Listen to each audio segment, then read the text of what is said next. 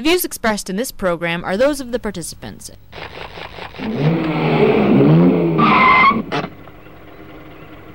Where to, sir? Où désirez-vous aller? Take me to the nearest town. Oh, we're only the local service. Take me as far as you can. Why did you speak to me in French? French is international. I suppose it's a waste of time asking the name of this place. As a matter of fact, I thought you might be Polish, perhaps a Czech. What would Poles or Czechs be doing here? It's very cosmopolitan. You never know who you meet next. I did tell you we're only local. The charge is 2 units. Units? Credit units. Oh, well, pay me next time. Be seeing you.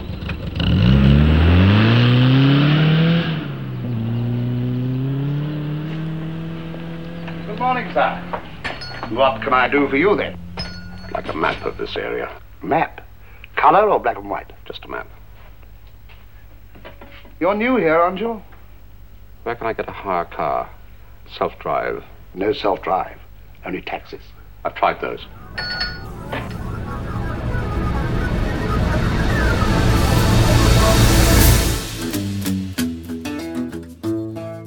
Welcome, everyone. It is Thursday, March 16th, 2017. I'm Bob Metz, and this is Just Right, broadcasting around the world and online. Join us for an hour of discussion that's not right-wing. It's just right. Fade into color, and color into black and white. Under the bedclothes, everything will be alright. I'm dedicating today's show to the memory of what was once a great downtown in the city of London, Ontario, and to the support of London's current downtown business merchants who have found themselves utterly alienated from their so-called representatives and who are now facing a pending crisis threatening their very livelihood. Two major issues have collided with each other in the City of London at the intersection of right and wrong in downtown of the city, and the political debris and fallout from the collision has exposed a great wrong in our midst. So those two issues, rapid transit, which is really a rapid transit system to bankruptcy and waste in my opinion, and business improvement areas, known as BIAs, but today disguised as business associations, to keep everyone from remaining aware of the truth. These are the phenomenon that citizens in every larger city in the province of Ontario must endure in some way or another, and there are literally hundreds of BIAs established across Ontario that the vast majority of people still believe to be legitimate quote-unquote business associations. So, on the one side of the debate, we now have the downshift folks opposing the shifty folks on the upshift side, I guess. You've got shift versus downshift. It all sounds pretty shifty to me, so before we shift into gear ourselves, don't forget you can, and you should, write us at feedback@justrightmedia.org, subscribe to Just Right on iTunes, hear us on WBCQ and on Channel 292 Shortwave. Visit us at www.justrightmedia.org, where you can access all of Just Right's social media links, including Twitter, Facebook, YouTube, and of course, all of our past broadcasts. Here's a letter from letter writer Ian G. of London in the London Free Press on March 7th with the heading, Retailer Fearful. Quote, after 35 years as a merchant on Richmond Row in the Covent Garden Market, I'm scared enough to comment about the rapid transit mess. City Hall and many councillors have failed Londoners. The London Downtown Business Association has failed the very merchants it is paid to represent. If we do move forward with rapid transit, merchants are going to have to take a very deep breath, and the city is going to have to find some very generous and creative ways to avoid what might be a huge disaster in London, end quote, he writes. Well, with that letter, Ian has defined for us the two issues that have collided, rapid transit and BIAs. Unfortunately, Ian has also bought into the fake news we keep hearing about BIAs, namely that they in any way represent, quote-unquote, the downtown merchants. No, Ian. Remember my favorite quote from last week? It ain't so much what people don't know that gets them into trouble. It's what they do know that just ain't so. Well, here's a living example of that. And folks, I know that the mainstream media keeps referring to the BIA as the Downtown London Merchants Association. But an association, in the sense of being one that represents its members, it is not. It just ain't so. And if you continue from a premise that just ain't so, in attempting to fight what is so, you've lost your battle before it's even begun. That, unfortunately, appears to be the Achilles heel I've spotted in the whole dispute between the downtown merchants, not the BIA, and the city, which includes the BIA. So I think you'll come to understand exactly why I've drawn this conclusion from the debate I've been witnessing thus far. So while there's still a bit of time to save themselves, both the downtown merchants and the taxpayers in the City of London, they need to be made aware of the realities necessary to be confronted if you ever expect to win whatever it is your objective is, especially against this kind of opposition. Now, I know this from experience. Define or be defined. Simply by defining what a BIA was to merchants who were about to be conscripted into one, it was possible, in fact, it was simple, to defeat the proposition at the appropriate time early in the process. Because we defeated dozens of them. We being Freedom Party, myself, Mark Emery, a group of other people. Why don't we continue to go on defeating BIAs today? Well, because it would be an endless and thankless task. Been there, done that. Besides, with enough foresight, any small group of concerned merchants or business owners in the conscripted area can defeat a BIA on their own, but not without the right information, and on that count, we're still here to help, and I'm hoping that we might be able to help out a bit with this broadcast today. The BIA scam, like the rapid transit scam, needs to be addressed and halted at the provincial level. That's where the problem really originates, but we have to deal with it here municipally, so we have issues we have to deal with here too.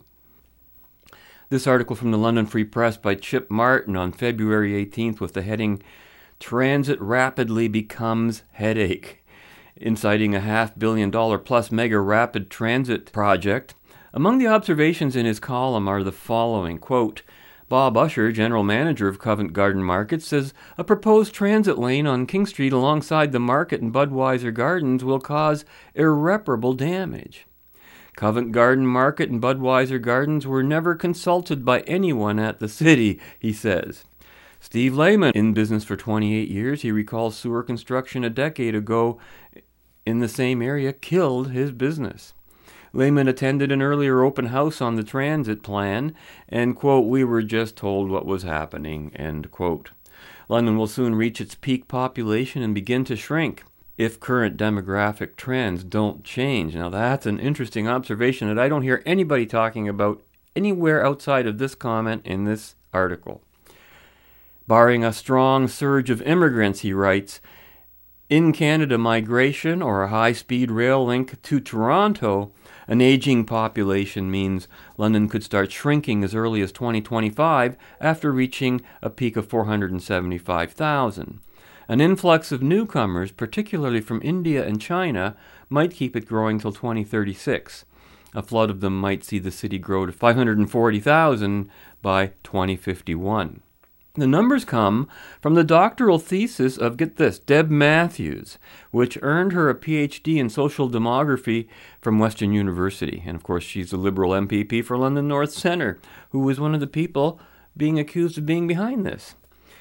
Quote, those projections are sobering in a city about to embark on the biggest capital project in its history, to which provincial and federal governments are expected to contribute. Without ever achieving the critical mass of population necessary to warrant a light rail system, London must get it right with a bus-based system. As Matthews says, nobody wants to build a white elephant. End quote. Personally, building white elephants has never dissuaded any politician I know of from building them. The white elephant factor is what attracts politicians to these projects. Wow, because without forced taxpayer dollars, these projects would simply never occur because private interests need to survive on their own merit. And when they rob others to keep their interests afloat, we would normally arrest and jail such actions. The following exchange was aired on CJBK AM 1290, Andy Utman's show, and took place on February 23rd of this year. On the day, a public meeting was to be held on the topic of public transit. Let's listen in. We have two merchants in studio, and there will be many other citizens who will be calling in who are directly impacted by this in a way that makes them shake in their boots. The likes of Mike Smith, the owner of Joe Cool's, who doesn't shake in his boots easily, and Lisa Ferguson, who runs a hair shop downtown. Retail store, ladies' retail store. Ladies' retail store. There we go. Lisa, let's start with you because this meeting, let's set up the meeting first of all. It's coming up very shortly. In fact, you'll probably leave here to go to the meeting. Yes, we are.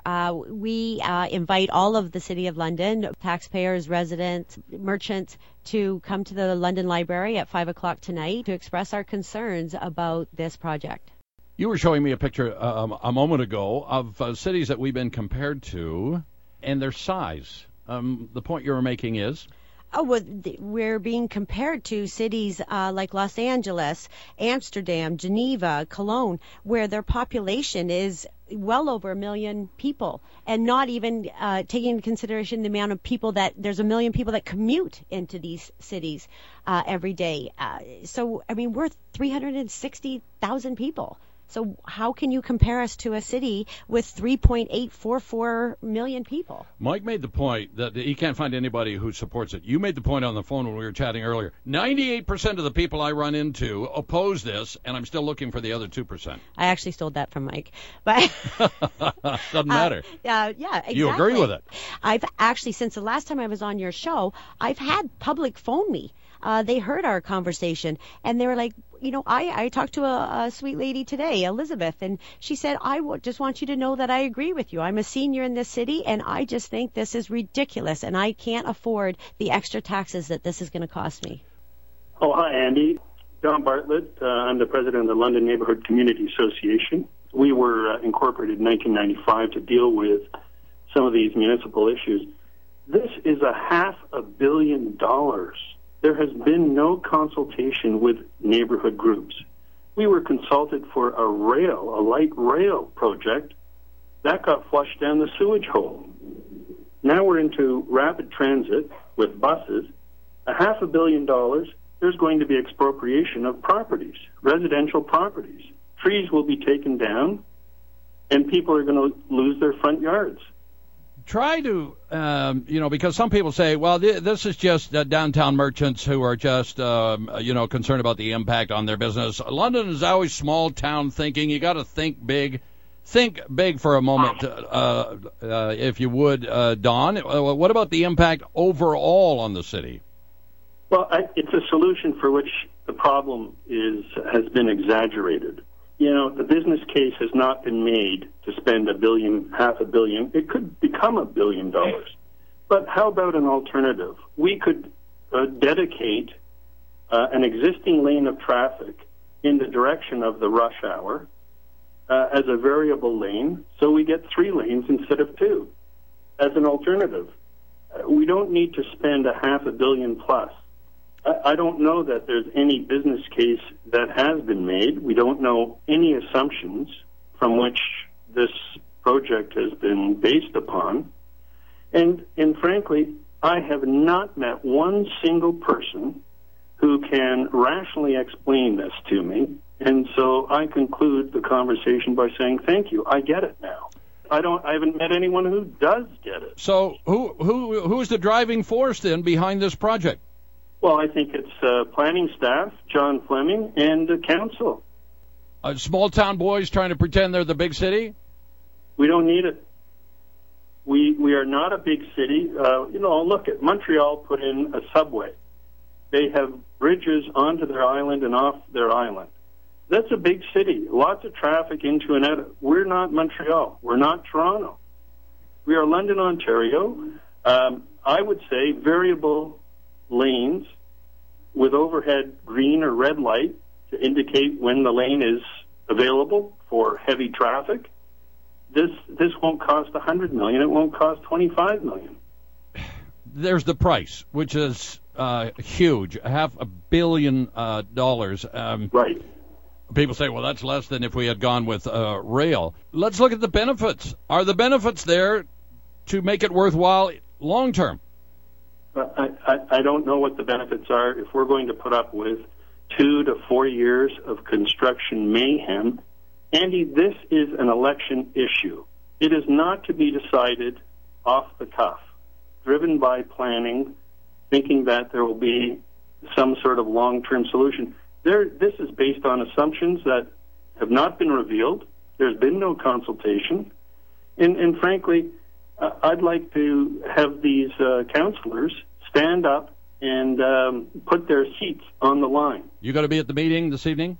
Oh, absolutely. Don, appreciate the call. Thank you so much. Now, last night, I don't know if you watch any of the American news, they had town hall meetings all across the U.S. There was a lot of shouting and fist pumping. I mean, Mike, what's the format? Is it going to be a Democratic meeting? Is it going to be open to opinions, or is it a staged PR exercise? I don't know, Andy. I believe it's a staged PR exercise because when plans are already drawn up with glossy drawings and they've already designated the routes, it sounds like we consulted with you, here it is. But I would rather hear this input, go back to the drawing board. One of the reasons this group is called Downshift, that group's called Shift. It's like slow it down and have a good plan. We want good public transportation. This is not the answer. We're not against the city growing and becoming a big city. Like I said, we have something to gain by that. We are just against this being pushed on us and the amount of dollars that it's going to take.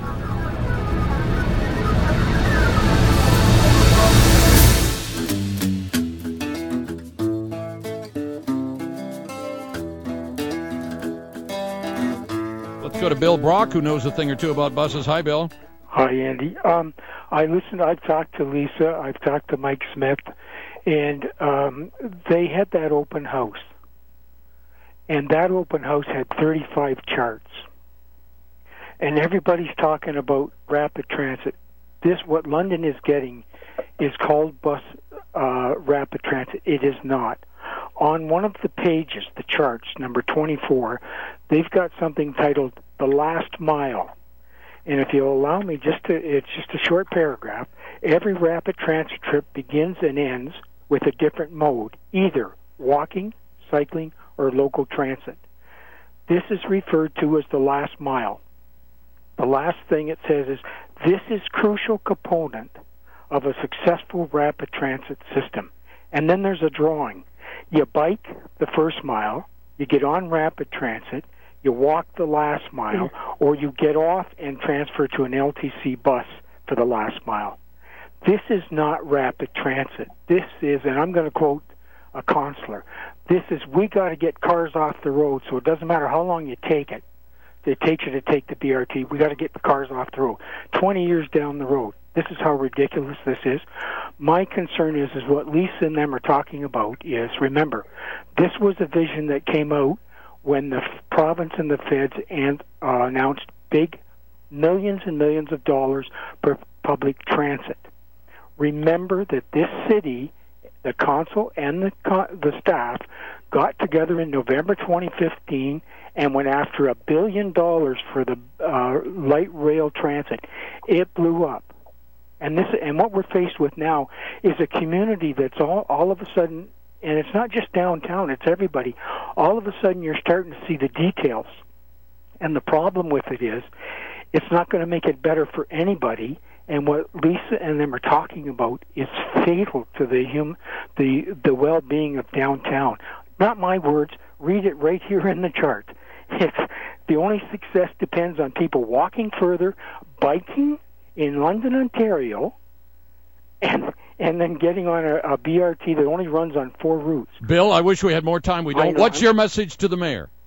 I talked to them, and he said we need to get together and talk. The point is, we can't do this in 2 weeks. Look at the charts. This is a disaster. Lisa and them don't need 2 weeks. They need to redesign the whole thing to protect downtown. This won't protect it.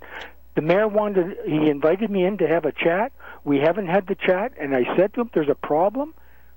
So far, I haven't had the invitation to sit down. Okay, Bill, we have to leave it there. What we just heard on the previous side of the bumper was originally broadcast on February 23rd, immediately prior to the public meeting being set up to set everybody up. And on this side of the bumper with Bill Brock from a March 2nd broadcast following that public meeting, which I noted Mr. Brock refers to as an open house information session. I wanted to review some of the things we just heard in those discussions. And I thought those discussions rather reflected most of what people are saying in the community. Honestly, I haven't heard of anyone in my immediate circle of friends who thinks that this rapid transit idea is a good idea at all.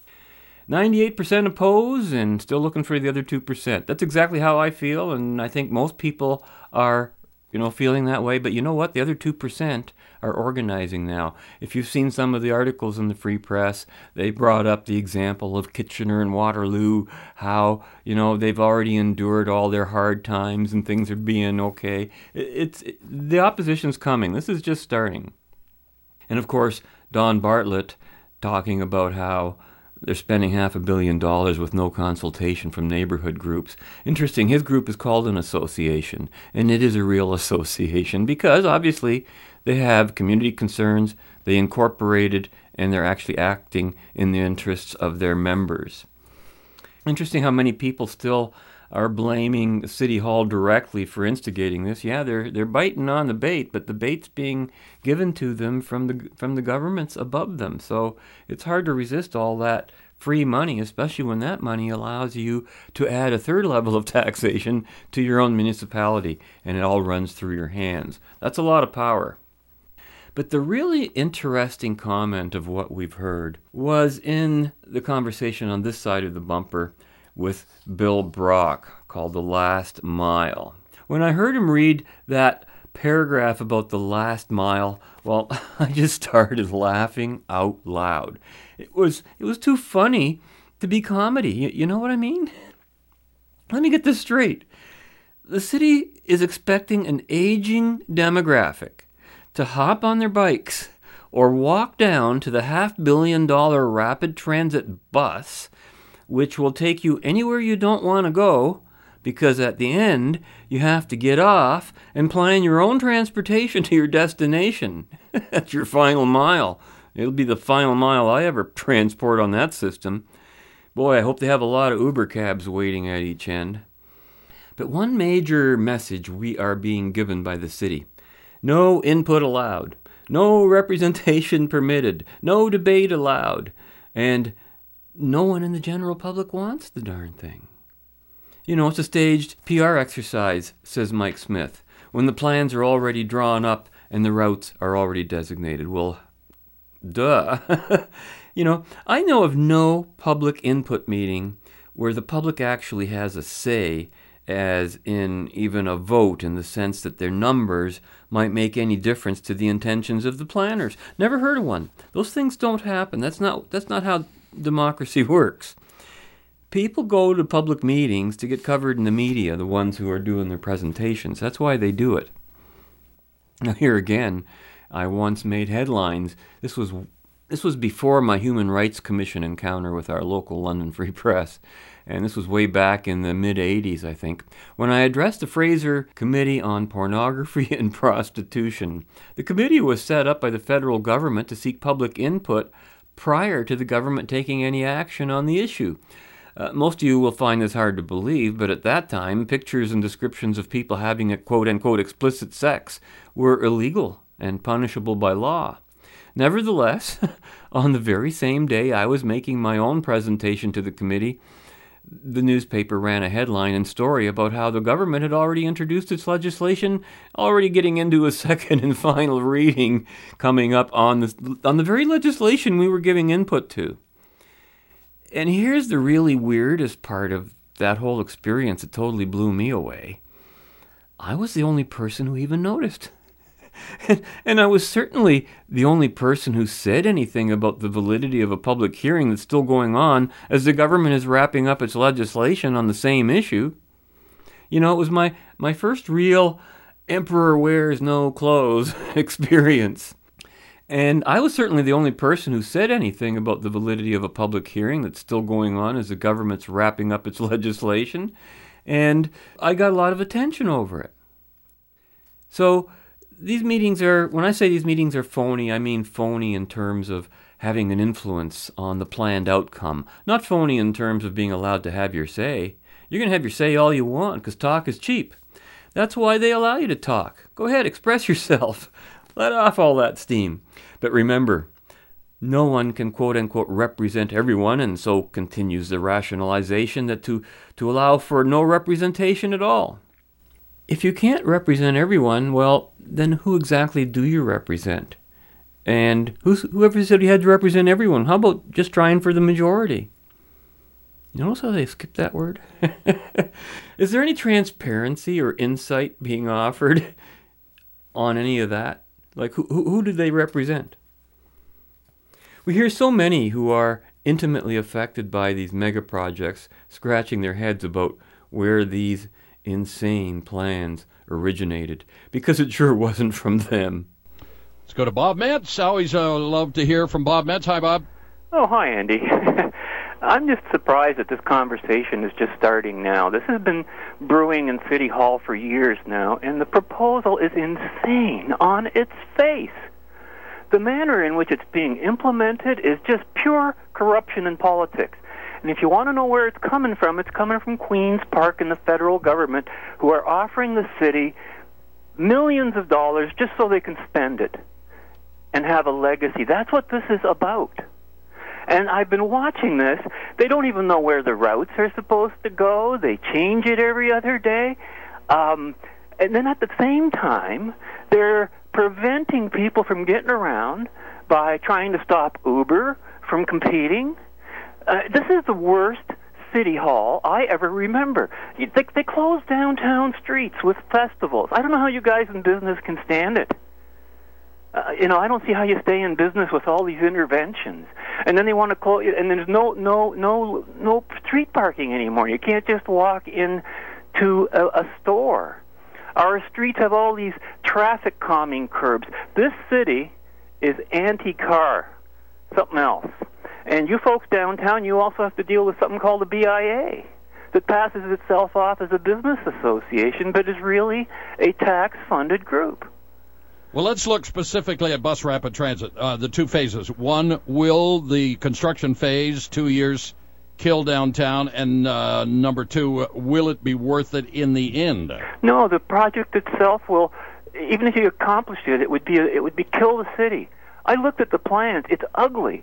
It divides one part of the city from the other. And meanwhile, you look down in California, you know what they're all doing? They're privatizing. Private bus services are starting to compete with each other, and they're working in tandem with all the local services. But the future trend for public transportation is going to be more like the Uber model, and even the Uber model is not where it's at because they're going to driverless cars. Mm-hmm. And here we are talking about going into this ancient technology again, just so the politicians can steal the money from us. Great call, Bob. As always, short break. We'll be back with more in just a moment right here on the Live Drive with Andy Udman on News Talk 1290 CJBK.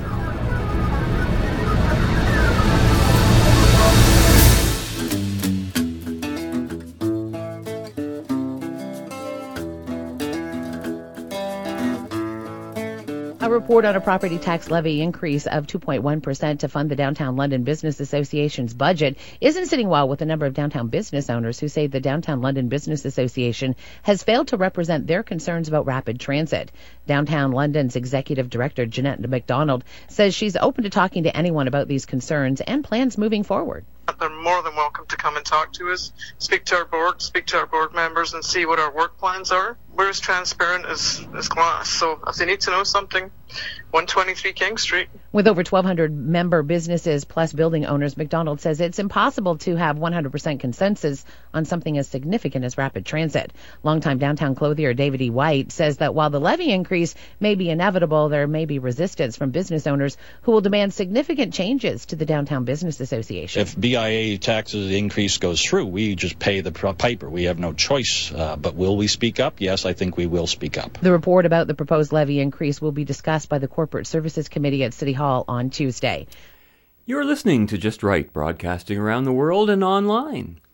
Thank you to all of our financial supporters who have made it possible for us to continue our journey in the right direction and to share our programming with the world. Visit www.justrightmedia.org to offer your financial support, and while you're there, sample some of our timeless past broadcasts, all archived for your listening enjoyment and convenience. Now, that news item we just heard there was from the February 23rd CJBK AM news report on the BIA, the very issue I brought up in the earlier call with Andy on the other side of the bumper, on the previous side of the bumper. Now, that call that I made to Andy was made about a week and a half before, and the BIA hadn't yet surfaced as a major issue. I just knew it was going to come up because I knew how nefarious the BIA is about the way it acts in the downtown community.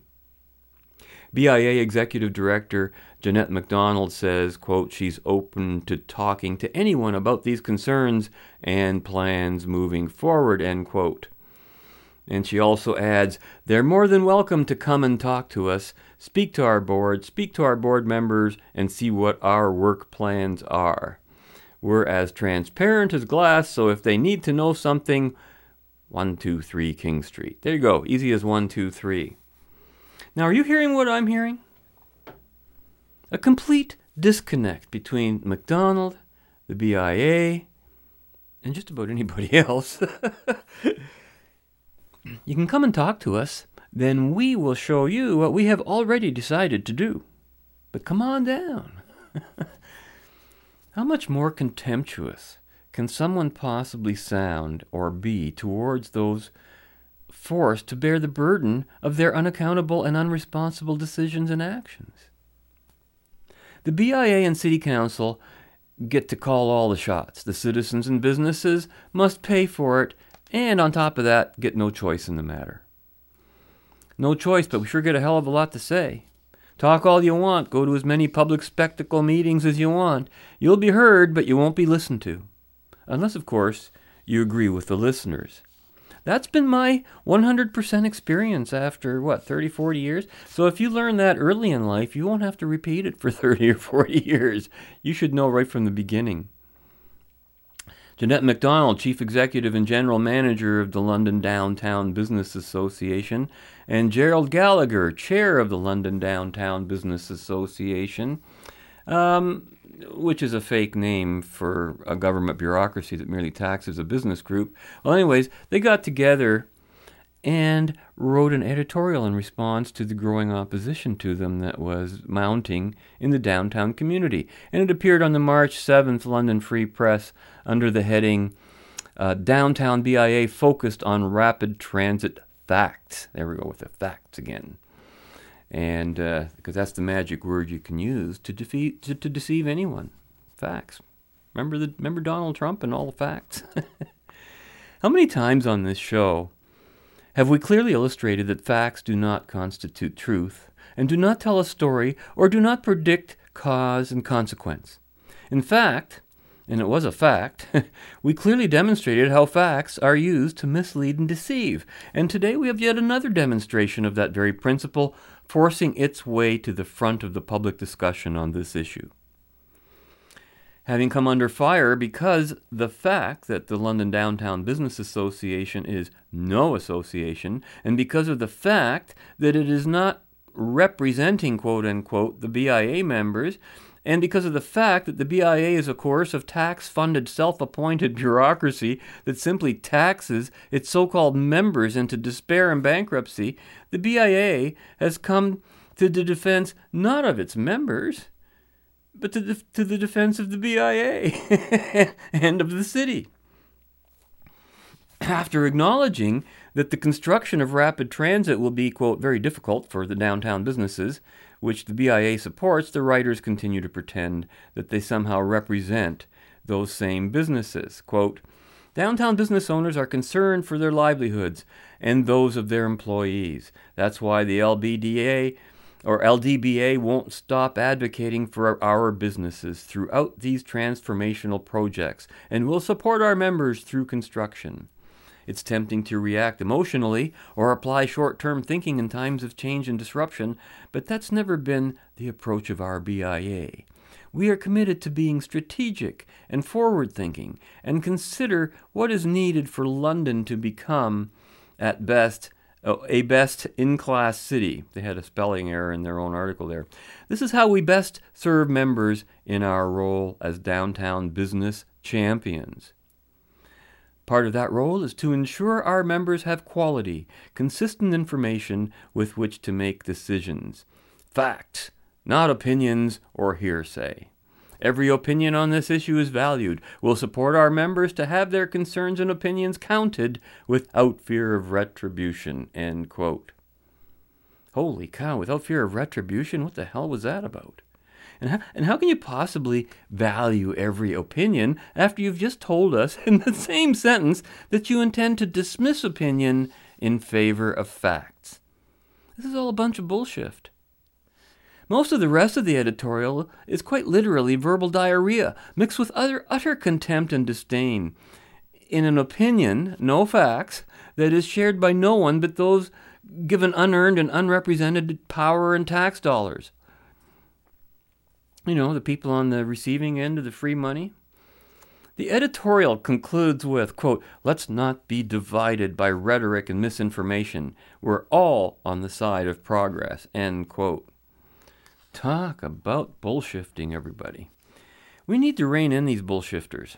But who's going to do it, and how can you possibly win as a downtown business person opposed to rapid transit when those who have a different opinion from you, not a different fact, are already taxing you to support their opinion and are in fact, currently in the process of even raising those taxes further? This is not a conflict that can be resolved as long as you're thinking inside the box, as they say. As long as you're cooperating with your opponent and playing by their rules, which are unjust, undemocratic, and offensive to any freedom-minded person in the extreme, you're not going to win. That's what has to be morally, legally, and politically challenged in order to even have a chance of winning this. Once again, the Freedom Party of Ontario has been Ontario's only party consistently opposed to BIAs because we support freedom of association. And we oppose forced association, which is exactly what a BIA is. As irony and fate would have it, the only BIA formation we failed to prevent when Mark Emery and I launched the Freedom Party's BIA warning campaign back in the 80s again, and 90s too, was the London Downtown BIA. We entered the race too late because it was the first BIA we ever heard of, and Mark, who was then the owner and proprietor of City Lights Bookshop in downtown London, was livid when he got a notice in his mail that he'd be forced to pay into this BIA via his taxes. Forcing taxpayers to financially support your association through tax dollars and then calling those taxpayers members, quote unquote, is so gross a misrepresentation of what the word member means. It's, to my mind, it makes a complete fraud out of the whole thing. It should be reported to the Better Business Bureau, for starters. Come on. Has anybody ever tried that? Report the BIA to the Better Business Bureau. Maybe they can do something. The huge irony of the whole business improvement area concept is that in reality, it merely consists of referring to the tax base as members and to the municipally enforced bureaucracy as an association. In both cases, it's pure bullshit. Merchant, quote-unquote, representation? Stop and think about that for a minute. And think about what a clever way it is for municipal governments to prevent their business and retail community from actually stopping them from doing anything, no matter how far outside their legitimate jurisdiction and authority. So it works in reverse. In effect, the city has eliminated the possibility of any merchant representation by the very act of having established a BIA and imposed it on the merchants in the first place. Do you see how that works? We'll give them their association that will represent them. It's our association. We pay for it. We'll run it. Oh yeah, you guys are members. You pay your dues. You sure do. They should be don'ts. As the city solicitor of Mississauga once wrote me on the subject of BIAs, quote, "The membership merely consists of the tax base," end quote. There is no binding procedure for votes or any kind of representation whatever. There are many make-believe meetings held to allow the various tax slaves to let off a bit of steam once in a while, but any opposition to already established municipal intentions, as a rule, is not permitted. But you can always vote to support what the city was already doing without ever having to, having asked anyone in a meaningful way. You just have to support them. Just don't resist them. These words, membership, association, are being fraudulently used. And I recall vividly back in the 80s and 90s when Freedom Party was defeating BIA after BIA across the province, it was the law that all BIAs, which stood for Business Improvement Area, BIA, not for association, it was the law that they must use that BIA identification and designation in everything they did. In other words, you weren't allowed to misrepresent a BIA as an association, and names like the one they're using today were not legal back then. So something's changed. So either the law isn't being enforced or they changed the law. But, either way, arose by any other name, right? Another huge thing that has changed since we were last active against BIAs. BIAs were originally intended, the first word, business. Oh man, this is a train wreck. They were intended to be financed through business tax levied against the business owners, not the landlords. That's how it was done. So if a landlord had a tenant in a unit and that tenant was not a business, that unit did not pay a business tax. After all, the money was supposed to be used to promote businesses. Okay? That was the first premise. You see, one lie leads to the next until all the lies build up so much it doesn't even matter anymore. So today, it isn't even the business anymore that pays the tax. It's the landlord who has to pay whether there's a business there or not. And think about that for a minute. The member and the one paying the dues to the London Downtown Business Association might not even be the same person. Or more significantly, the same corporation, which could be headquartered in Toronto. It's a business taxpayer's nightmare. It's a democratic short circuit. It's a nightmare. This is pure misrepresentation in democratic guise. Disgraceful. Here are Ken Eastwood and Lisa Brandt from their March 2nd all-new morning show on CJBK Radio in London. Also, we are talking with Sean Meyer from Our London, Amanda Stratton from Hacker Studios, downtown London. Downtown London is in the news this morning because there appears to be a bit of a battle brewing between the Downtown London Business Association and some of the business that they are to represent. And I say they are supposed to represent because some of those businesses are saying, we're not. Our views, because, for example, they are not in favor of the way the rapid transit plan is being implemented or moving forward, those concerns are not being passed on. Mm-hmm. And we're not getting our money's worth from downtown London. Amanda, I'm glad you're here because as a business owner downtown, this is something you are intimately knowledgeable about. The Downtown London Business Association, who is now looking for a 3% raise in their levy that funds the association itself, is getting a little bit of pushback. Some business owners downtown are saying they're not doing a good job of representing my personal opinions, our business's opinions about specifically rapid transit. From a business perspective, how do you feel about the job that Downtown London's doing? Well, I think downtown London does a lot of things very well, but I think in general there's a couple of things. One is we have to, I think, do away with the idea that downtown London represents businesses. They perform an important function, but we shouldn't count on them to represent businesses to council or to anybody else. Businesses should feel free and should be empowered by downtown London to represent themselves in smaller groups if they want to. Good point. To council. Mm-hmm. Downtown London can never represent everybody. Right. And that's partly on them, that they have to stop pretending that they do represent everybody. They don't. They perform an important function. I do not think they should be getting an increased levy. That would come at a very difficult time when a lot of people downtown are really worried about whether they're going to make it through the next few years. You know, there's something funny, too, because I, as an outsider, until today, I didn't realize that it's a mandatory thing. Like, this is something you, as a business owner downtown, have to pay. It's not voluntary. You don't decide whether or not you want to be a part of this association. You just are. Yeah, no, and it's collected by the city but does not come from the whole tax base, so it's not paid by the city. It just goes through them. And yeah, you have to pay it. The landlord technically pays it, but that gets passed on to the tenants and merchants.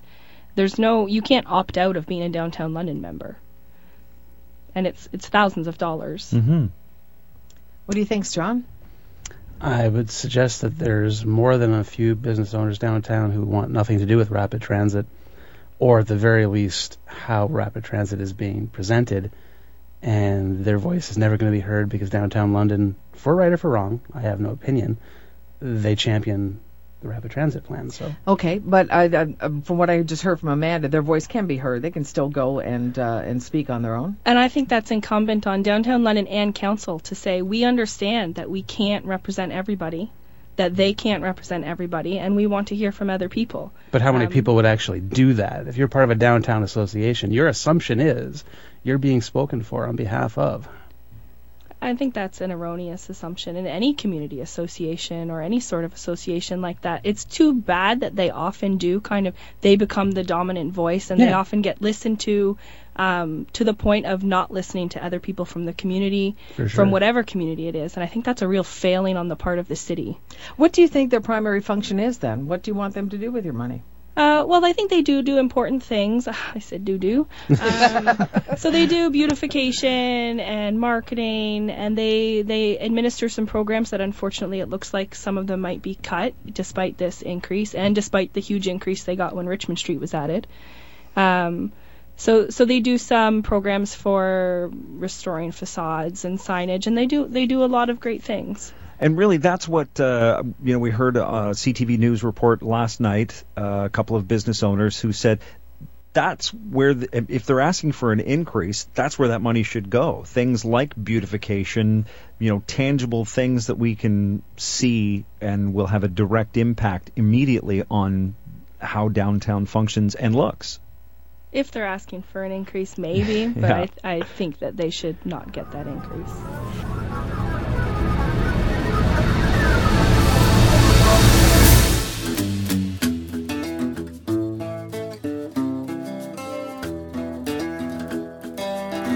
Next on KQED Newsroom, privatizing transit from buses to shuttles. It's a perfect fit for me. What's driving the trend? LEAP launched its first bus route this week. So tell me how you found out about LEAP. I read an article on TechCrunch that was circulated around our office, and I got excited because I live in the marina and I hate the commute every morning. So yeah, it's a perfect fit for me. This is my first time. It's great so far. It's really comfortable, spacious, not hot like the 30X, which is what I usually take. How long were you taking Muni? And what was that experience like? Probably about a year, but I avoided it as much as I could. I took Uber a lot, but obviously with the prices that are, always surging, it became quite an expensive habit. A ride costs $5 to $6, depending on how many tickets you buy, about double Muni fares. LEAP's vehicles are refurbished buses. There's Wi-Fi and even a minibar selling gourmet coffees, juices, and snacks. Investors have kicked in $2.5 million to help launch LEAP, but they've got a competitor just 2 blocks away, Chariot. Both companies mimic Muni's 30 Marina Express line. How do you think it's different from Muni? As for a driver, I mean. As a driver, I think it's a lot better. We don't deal with, rude customers, things like that. People enjoy actually our service, Using smaller vans, Chariot's Chestnut Bullet takes a slightly different route from LEAP. Laura Champion has been riding Chariot for a few months. Yeah. And so in terms of comfort and all that, you're guaranteed a seat for one thing, right? Yeah, it's great. And if a van is full, there's another one 5 minutes behind, so it's not like you're waiting, you're not on a packed bus. Yeah. You don't feel like you're a sardine packed inside, so it's nice. It's been a really big relief actually in a lot less stress commuting to work in the morning. Chariot has 3 other lines, and like Leap, is targeting a niche market, unlike Muni, with over 700,000 rides a day. It's like an industrial bakery versus a boutique cupcake shop. These private transit options clearly can't serve everyone. Just want to thank our listener, Marco R., who sent us that particular news item, put our attention onto that one. That was from KQED News about privatization of transit in San Francisco and was originally broadcast on March 20th, 2015. I thought, very interestingly, the last sentence there, these private transit options clearly can't serve everyone. Well, that's true. But clearly, neither can any state-sponsored transit service serve everyone, quote unquote. You know, there's a huge difference between saying that any one single provider can serve everyone, which we all know to be totally untrue given our electricity and healthcare crises brought to you by our own single provider systems here in the province of Ontario. And of course, the difference between that and private enterprise system that can indeed service everyone, because that allows for all niches and pricing systems to be served. The private enterprise system is not one thing. It can be anything we want it to be when we want it to be, because the private part of it means the individual can act in freedom. And after all, in today's world, there's still always Uber to fill any gaps where you can't fill in the public transit issues. With a municipality like London so committed to its big spending shift, what's also being shifted is the conversation. Instead of seeking out affordable and practical solutions to very simple problems, getting around, we have a Disney World attraction being proposed in the guise of a $500 million rapid transit to bankruptcy plan, which will serve the extraordinarily few at the extraordinary expense of the extraordinarily many. Welcome to the new democracy. There are, under free enterprise, and of course free enterprise meaning free of government cronyism and monopoly and price fixing, under free enterprise there's almost an infinite number of ways that people can resolve their transportation needs, including public transportation. I just heard our past guest, Amir Fahari of the London Institute, proposed something he called a transportation system of the 21st century that we could be implementing today rather than the already outdated mode of public transit the city is seeking, something we'll have to speak to him about in the future. So this debate is just beginning, but, this may not matter at all if this city, this province, and this federal government get their way in moving forward, quote unquote, with their goal of eliminating the car, the true symbol of Western civilization's individualism. And, that's a large part of what this is about. Consider the implications of Amanda Stratton's comment that representation is, quote, an erroneous assumption in any community association or any sort of association like that, end quote. You know what? She's right. And think about it. It applies to every level of democratic government right across the board. Federal, provincial, municipal. That's the reality.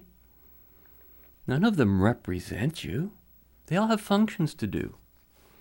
And also, quote-unquote, doing great things is never done with stolen money and forced membership. Those great things, like advertising, beautification, and promotion, were all BS arguments used when Mark Emery and I were fighting the original formation of the Downtown London BIA. The head of the BIA, his first name was Bob. I forget his last name, but we ended up getting him called Comrade Bob. And he kind of got run out of town. And you know what he did when he left town? He went off to head off another BIA in another municipality. Surprise, surprise. You know who's keeping downtown London beautified back at the time the BIA was being formed?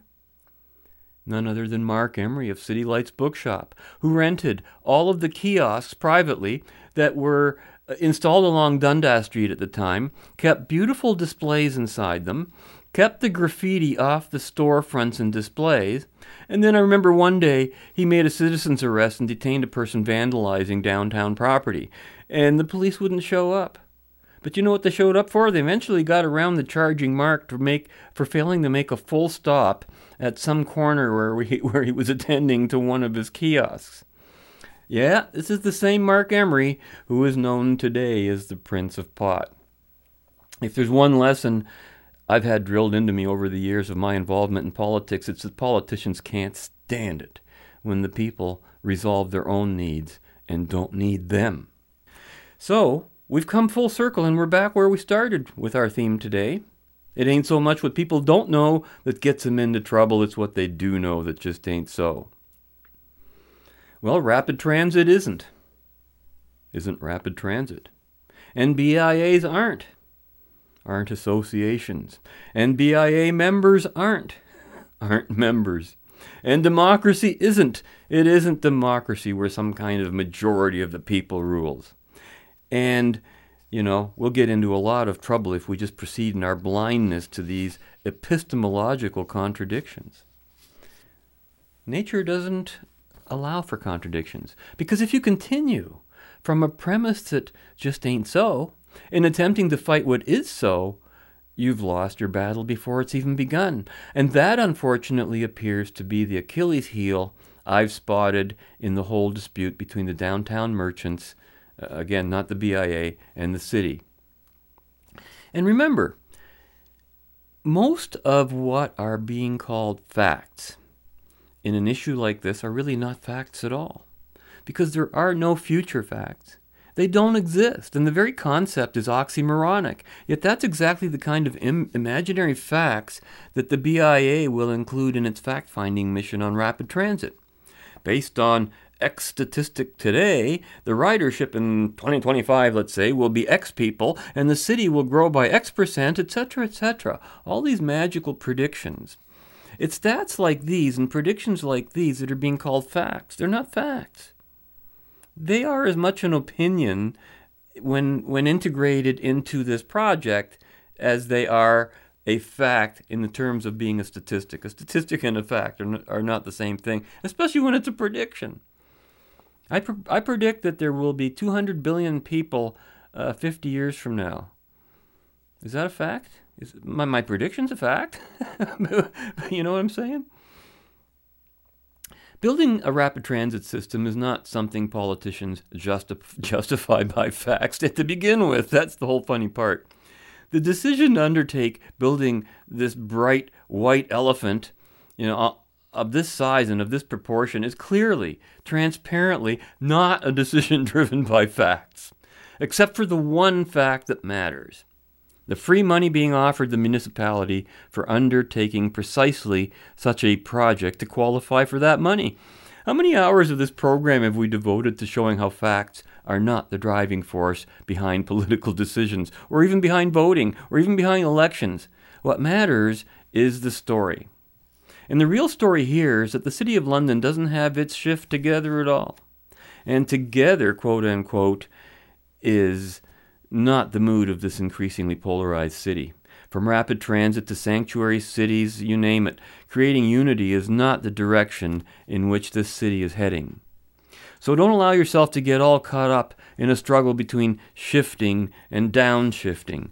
Going slower still means going ahead with a project that should never be undertaken in the first place. And it also means keeping in place a BIA fraudulently posing as an association that will continue to work diligently against the interests of its so-called members. It's all a bunch of bullshit, folks. Dismantle your BIA. Save millions. So when it comes to getting your shift together, here's what you've got to do. Be sure to join us again next week when we'll continue our shift in the right direction. Until then, be right, stay right, do right, act right, think right, and be right back here. We'll see you then. Fade into color, and color into black and white. Under the bedclothes, everything will be alright. Hey, that's not the way it was. Will you move it up a little bit? No, that's in the right position. No, I was further in. No, you aren't. Stop there. That's fine. Do you mind? Do you? Hey, somebody better move these cars. You're making a commotion. Hey, Sid. Who are you? Never mind who I am. I know who I am. Do you know who you are? Why is it every time you park a car in this block, everything gets disrupted and disjointed? Sid, it's completely his fault. Oh, right. Why don't you start taking a bus? Okay, George, come